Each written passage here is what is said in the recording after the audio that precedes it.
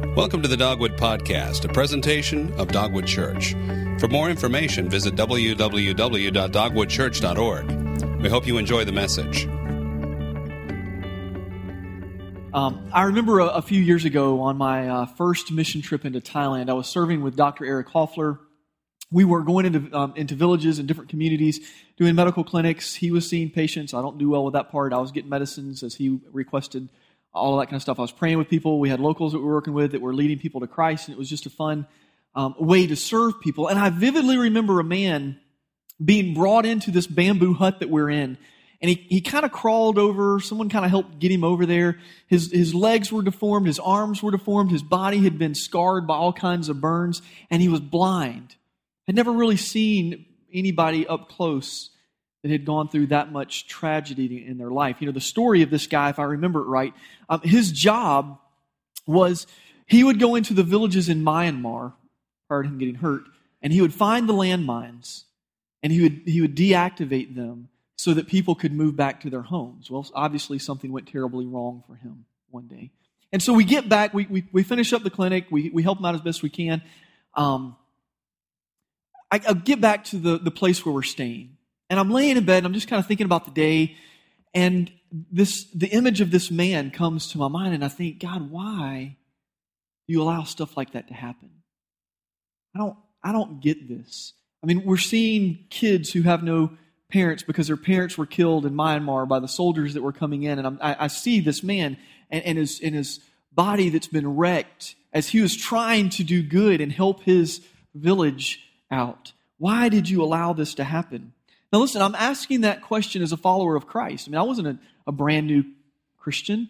I became a follower of Christ the summer before high school and grew in my faith in Christ, loved Jesus, went to seminary, and even took a class on how do you reconcile the fact that we believe that there's a good God that's out there, yet there's tragedy and horrible stuff that happens.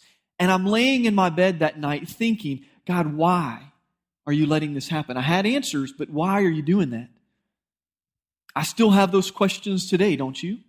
I think about, why do you allow children to get sick and some of them not get better? God, why do you allow someone to walk into a business or to a school or to a church or somewhere and open fire and take people out? I don't get that. God, why do you allow wives in Kenya to get the HIV/AIDS virus from their husbands, and then their husbands find out that their wives have it, and the man leaves because he now blames his wife for it. The wife dies and leaves her kids, and now these kids are orphans. God, I don't understand. Why do you allow that kind of stuff to happen? God, why did you allow my father to have a stroke a number of years ago that totally changed who he was from a personality standpoint? God, why are you currently right now allowing 300 girls to be kidnapped and used as pawns in the political world? Why are you letting that happen? My guess is many of you struggle with some of those same questions. They may be a little different, but you struggle with some of those same questions, don't you? They did in the first service. My guess is you struggle as well. You know, do you ever feel guilty for having those questions? I mean, let me be honest with you. I feel guilty that I question God sometimes in that. I think, is my faith not good enough? Do I not love Him good enough? Let me share with you, you're not alone. I mean, number one, look around this room. We all struggle with these questions, but you're not alone even from a biblical perspective. King Solomon, known in the Bible for being the wisest person who have ever lived, he struggled with this question. In Ecclesiastes chapter 4, write this down, look it up later, read the whole chapter, read the whole book of Ecclesiastes. But Ecclesiastes chapter 4, verse 1, he writes this. He says, "Again I looked and saw all the oppression." You could also translate all the evil, all the suffering, all the horribleness that is going on, that was taking place under the sun. I saw the tears of the oppressed. And then later on in that chapter, he talks about how meaningless that all was. In other words, he's writing and he's questioning God, why is this kind of stuff happening? I don't get it. Thankfully, there is an answer. We're tackling that myth today. We're looking at, surely, there can't be a God with all the evil and suffering in the world. Now, we're in the middle of a series called Mythbusters. If this is your first time here or you hadn't been here a little while, let me say, we're tackling some of the good and hard questions that we ask and that our friends are asking. And so I want to do a very quick recap for us. In week 1, Pastor Keith answered the question, is it arrogant for us to say as followers of Christ that Jesus is the only way?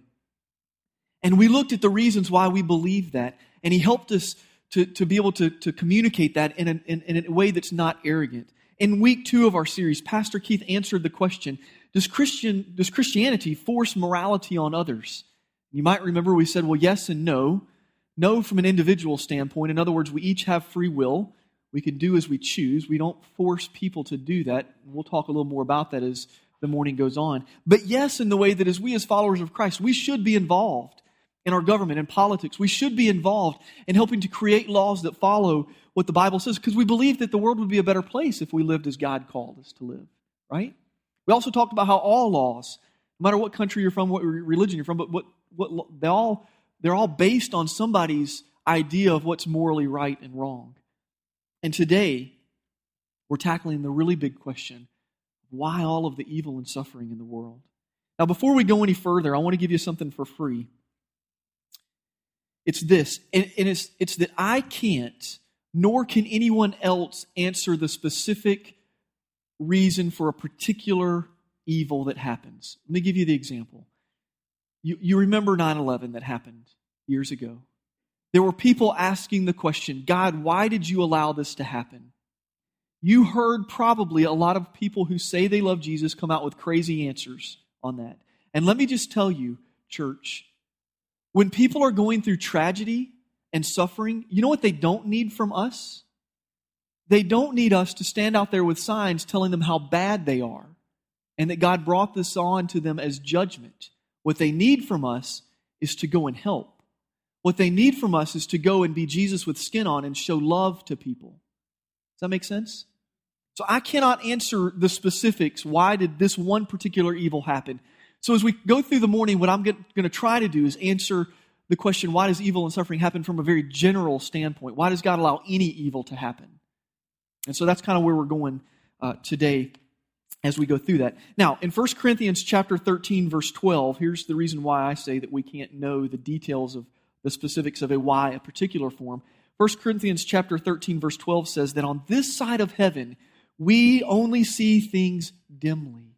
In other words, from our finite perspective, we don't get to see the whole picture of how everything works out.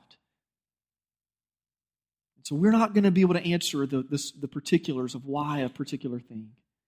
Again, we're looking at it from a more general perspective. So before we do, let me pray for us. Father God, we're wrestling with a big question today. And some of us in this room right now are in the middle of pain and suffering caused by evil. And Father, for those that are in this room right now that are in the middle of it, Lord, I pray that first and foremost that they would know you're right there with them, that they would feel your presence, and that this church would be a place that would help them through their time of struggling. Father, we all have questions that come to our mind now and again. So, Lord, I pray that this morning as we study your word, God, that you would use this as a morning where we can stake our claim in you, that we can trust in you, where we will say it is well with our souls. God, I ask as we look through Scripture today that we will be comforted by you and that you will give us your peace. God, I thank you for your love, and your mercy, and your grace. And it's in Jesus' Son's name we pray. Amen. I remember as a child, my mom was driving my sister and I from Charlotte, North Carolina, basically down to Atlanta to visit my grandparents. Now, my dad usually made the trip with us and he normally drove. But for some reason, he wasn't with us, probably on a business trip, I'm not sure. But my mom was driving. And for those of you that grew up here in the Southeast, you know that those thunderstorms that can pop up that make it impossible to see the road in front of you. Well, that happens. We're somewhere in the middle of South Carolina, and this storm comes up, and it's nighttime. My mom can't see the road, so we start going probably 5 miles an hour. Now, this tells you how immature I was. I wasn't worried about driving off the side of the road. I was worried that this 4.5 to 5 hour trip was now going to be 8. And I was suffering in the back seat, going, oh, please, come on. Then, this big semi-truck comes past us, And it's got the different kind of back on the thing. It's a little more of the mirror kind of thing, real shiny metal, not the dull metal kind of a thing, with lights all around it. And my mom pulls in behind this semi-truck and starts to follow him and goes faster than what we were going. I don't know how fast we were going, but goes faster. She put a lot of faith in that truck because it helped her to see the road. Now, I don't know that she should have trusted the tractor trailer that much, but she did, and it got us there faster and things were better, kept us off the side of the road. Well, in the same way today, I want to give you some lights to follow, okay? A truck to follow that will help you to stay on the road of following Christ. And these lights come from biblical truth. It's not just human reasoning that we're going to be going through. So the first point of light is this, that we can follow, that will keep us on the path, is God is not the creator of evil and suffering. God is not the creator of evil and suffering. I get this question often from people who are in the middle of evil and suffering. They ask this question, why didn't God just create a world where evil and suffering didn't exist? And the answer to that question is this, He did. He created a world where evil and suffering didn't exist. In Genesis, we read about the creation account. God gets finished with creating the world. And He looks around and He says all of His creation is good. But wait, you say, there's evil, so how did it get here? How can this be? Well, I want you to write down part of St. Augustine's word as he tackled this question. He says, evil is not a thing. Evil is a corruption of a good thing. God made only good things. And here's the part to write down. Evil is a corruption of the good things that God made. Nobody's writing. Write it down. Evil is a corruption of the good things that God made. It's kind of like, you can kind of look at it like this. The rot on a tree that you might find. You wouldn't have the rot unless you had the tree, right? The tree was there first. And it gets corrupted by the tree rot. And it causes the tree to die or to fall over. Rot doesn't exist without the tree. And so it's a corruption of that. And so you say, great, God didn't create it. It's a corruption. But still, how did it get here? How did it get there? Well, God gave the angels a choice. He gave Lucifer a choice. And some of them chose to rebel against God. God gave Adam and Eve a choice. You see, God put them in a perfect world. And He gave them one instruction that said, don't eat of the tree of the knowledge of good and evil. Everything else you can eat. Everything else is good. You know, when you work and all that kind of stuff, it's going to be great and meaningful. It's not going to be painful. It's going to be awesome. And at one point in time, Adam and Eve said, you know what, God, we're going to do our own thing. And we're going to go eat off this tree that you told us not to. And when they did, sin and evil, corruption entered the world. Deuteronomy chapter 11, God says, I'm giving you a choice, a blessing and a curse. If you obey my commands, a blessing. If you disobey, it's a curse. God gives you and I a choice whether to serve Him or to choose Him or not. He's given that choice to every person. And all of us, according to Scripture, all of us have chosen to go our own way and not God's way. We have abused our free will by rejecting God. And that rejection of God has allowed evil into the world. Two kinds of evil. The first is moral evil. Moral evil is the immorality and pain and suffering that comes because we choose to be selfish and arrogant, uncaring, hateful, and abusive. This is the type of evil and suffering that is caused directly by someone's choices. Look at your hand for a moment. Pull it out, look at it. That hand yesterday could have been used out in the orchard to help prune the apple trees and the peach trees that are there. Why? So that those trees can produce the fruit that will be used to help feed people in our area that need fresh fruit. Or that hand could pick up a weapon of some kind, and you could use it to hurt somebody else. You have a choice of how you're going to use your hands. Just like you have a choice of how you're going to use your mouth. The things that you say can cause evil and harm on other people. The things that you do, your choices can actually impact somebody else and bring them evil, but it can also cause evil and pain and suffering in your own life. This type of evil, this moral evil, is the type of evil we see from crazy dictators around the world throughout history that are gobbling up power and hurting people. It's also the type of evil that we cause on ourselves by our lifestyles. Maybe being too consumed with work and not being the parents that we should be to our kids is causing evil and suffering in their lives. But there's a second kind of evil that entered the world when sin did, and it's called natural evil. These are things like earthquakes and tornadoes, hurricanes that cause suffering in our lives. And these are a result of sin being in the world. One author wrote, when we told God to shove off by going our own way and not His, He partially honored our requests. Nature began to revolt. The earth was cursed. Genetic breakdown and disease began. Pain and death became a part of the human experience. In Genesis chapter 3, turn there if you've got a Bible. Genesis chapter 3, God speaks to Adam. Basically says to them, because of the sin that y'all did and the sin that entered the world, cursed is the ground because of you.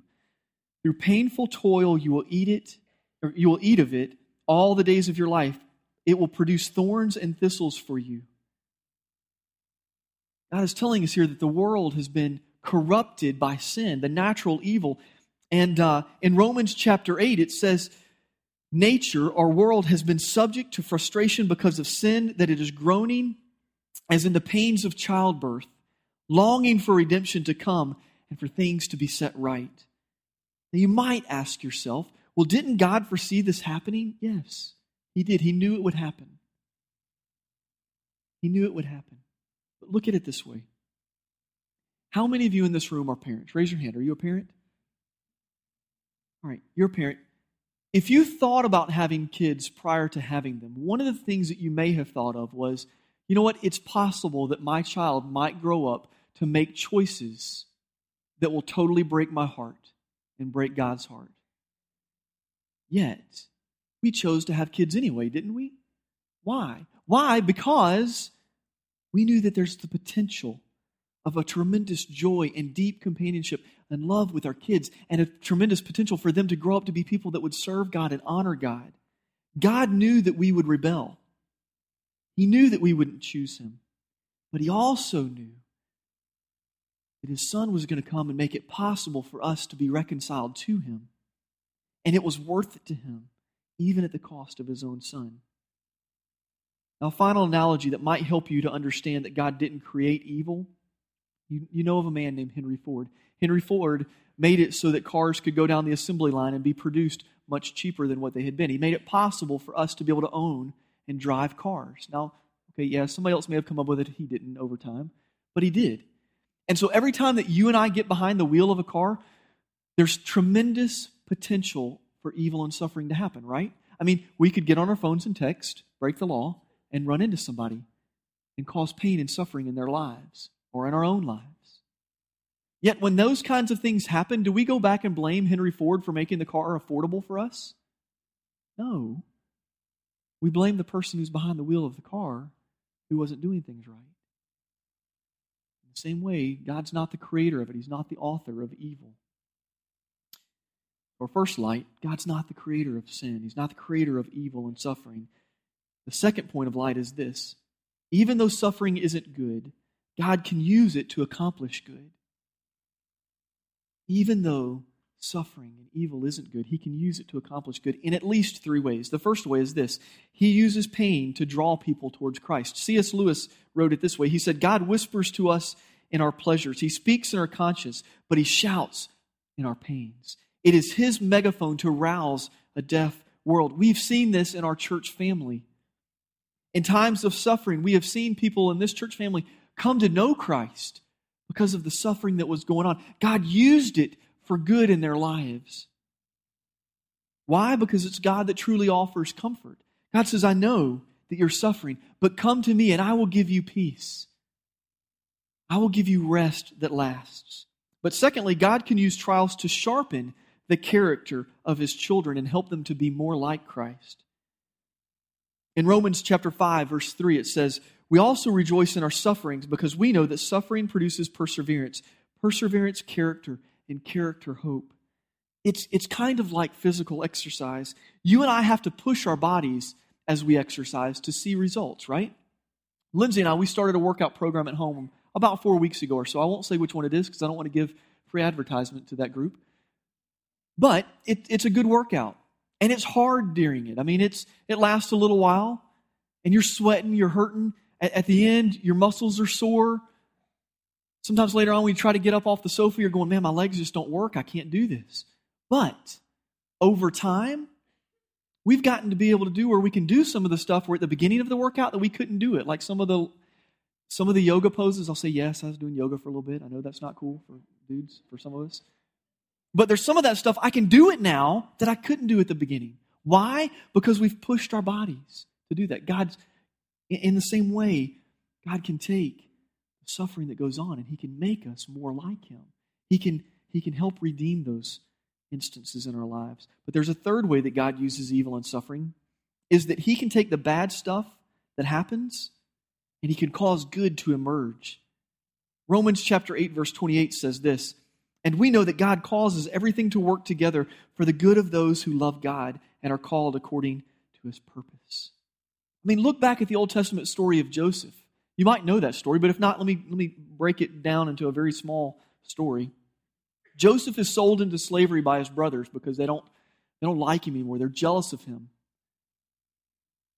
While he's in slavery, he is falsely accused of trying to sleep with another person's wife. And so he's thrown into prison, and he's there under false pretenses for years.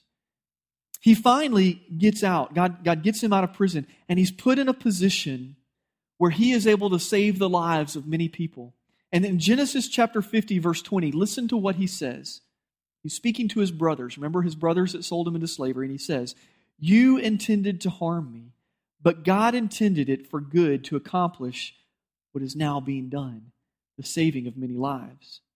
You see, Joseph was put in a place of authority where he helped the people then get ready for years of famine that were coming, and he helped his family get food.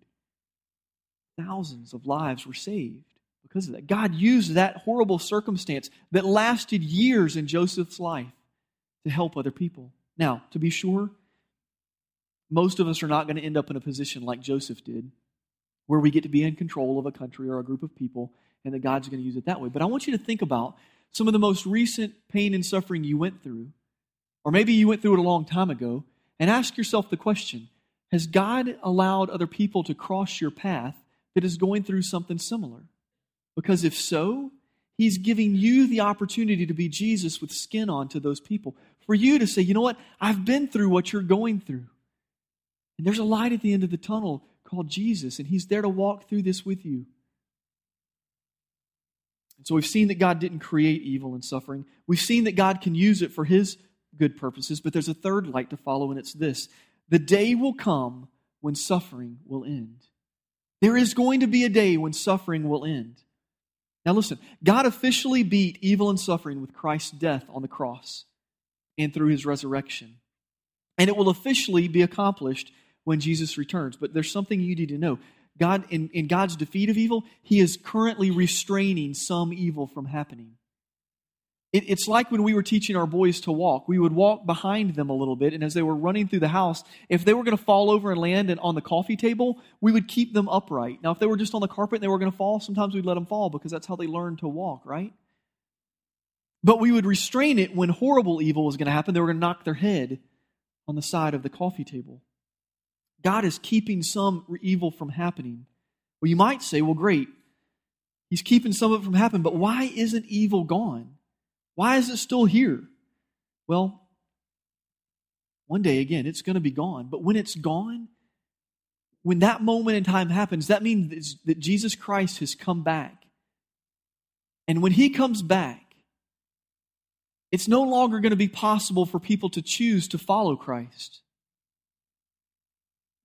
2 Peter chapter 3, verse 9 says, "The Lord does not delay His promise as some understand delay, but He's patient with you, not wanting any to perish, but for all to come to repentance." Here's what this means. God one day is going to end evil. When that happens, there will be no more opportunity for people like you, like me, to choose to follow God.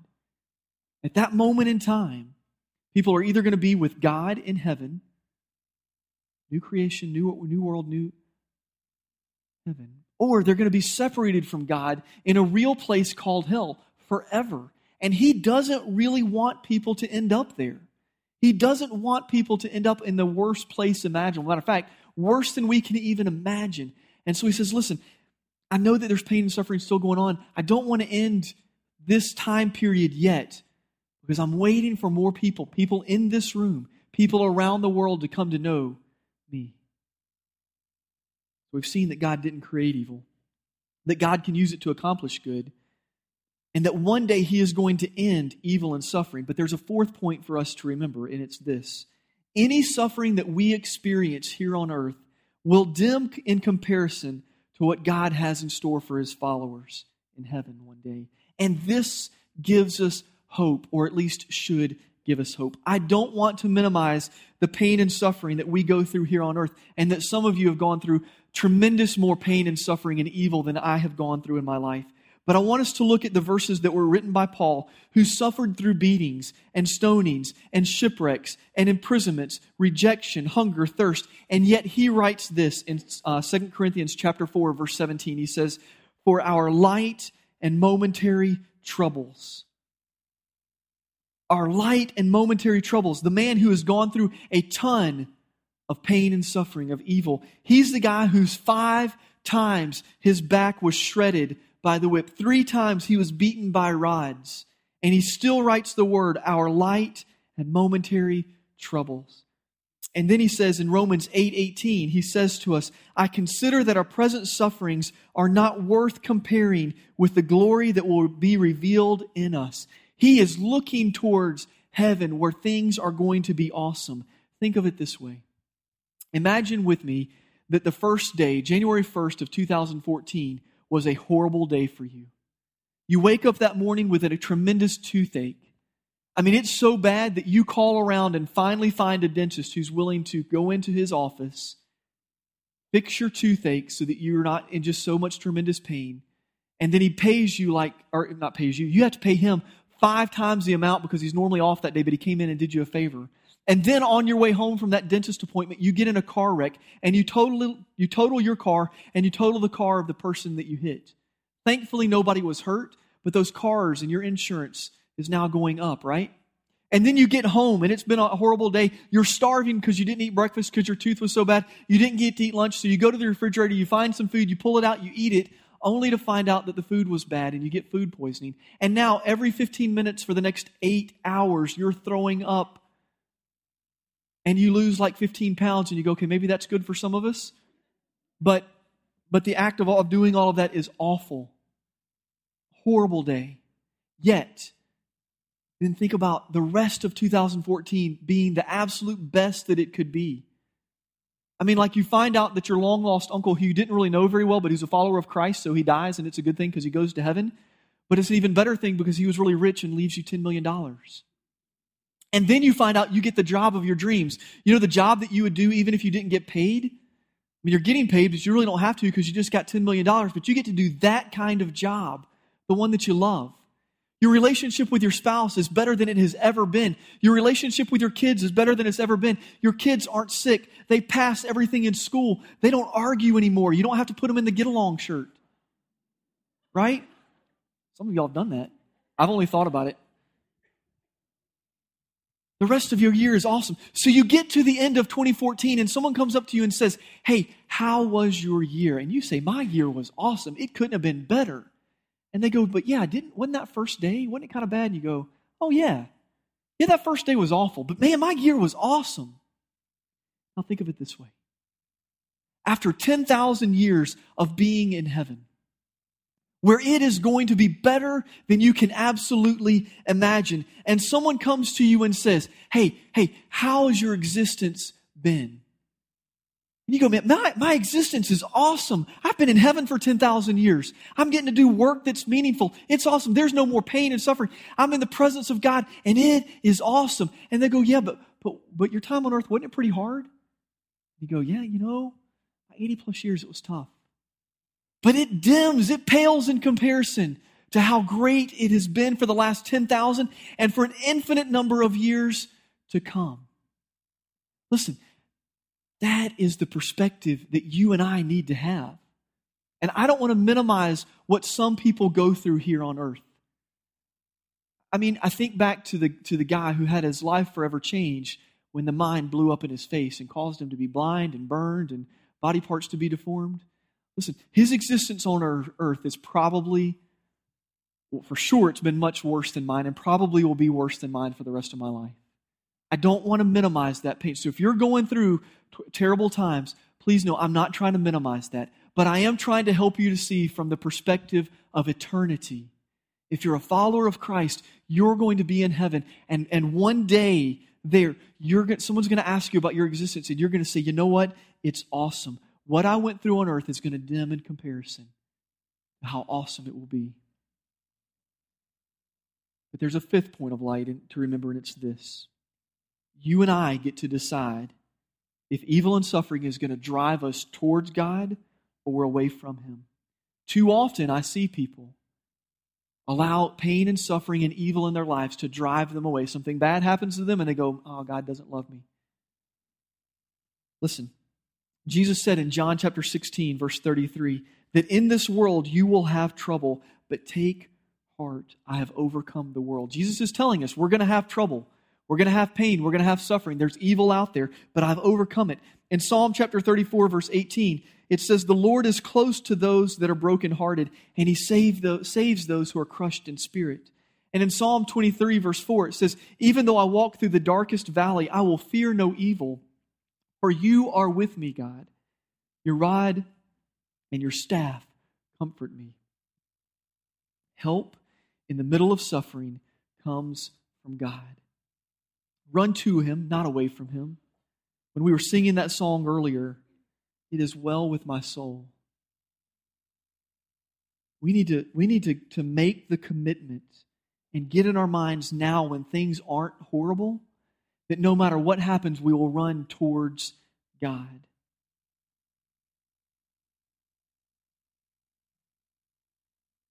And just another free thing, in a church this size, if you're not a part of a small group, you need to be a part of one.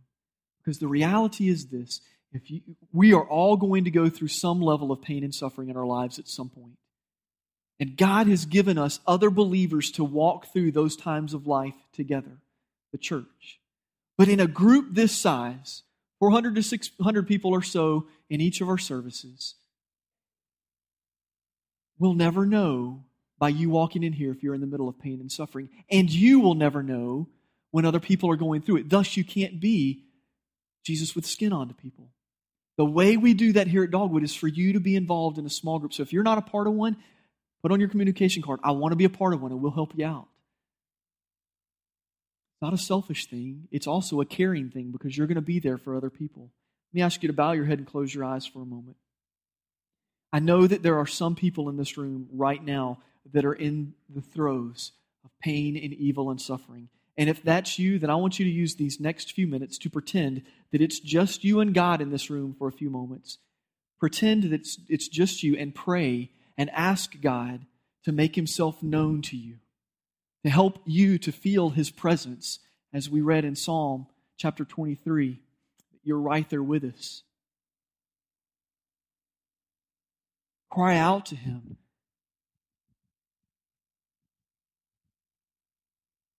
You're going to spend the next few minutes doing that if you're in the middle of pain and suffering right now.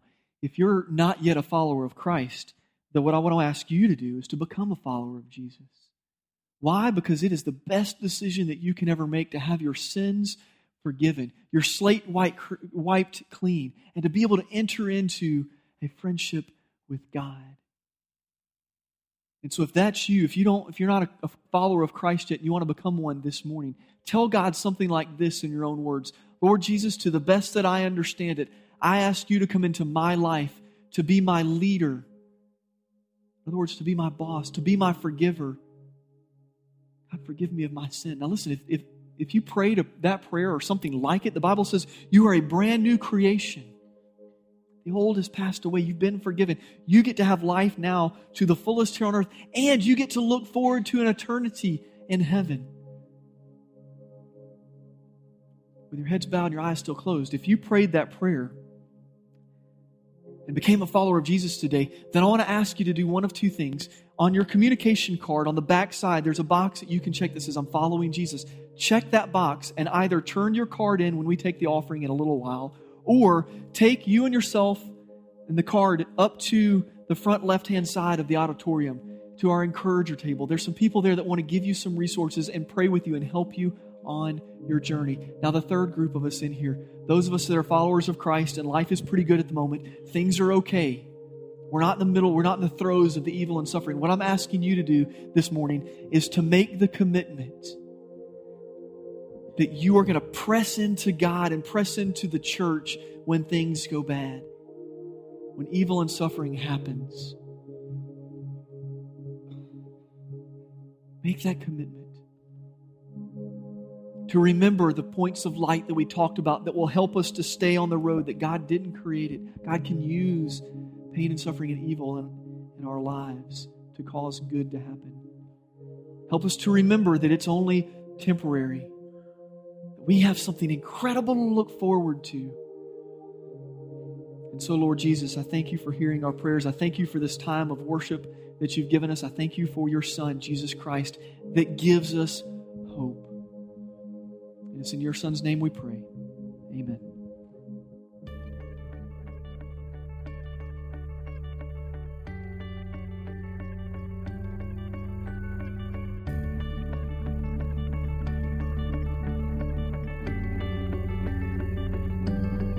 Thank you for listening to this week's message. For more information about Dogwood Church, visit www.dogwoodchurch.org.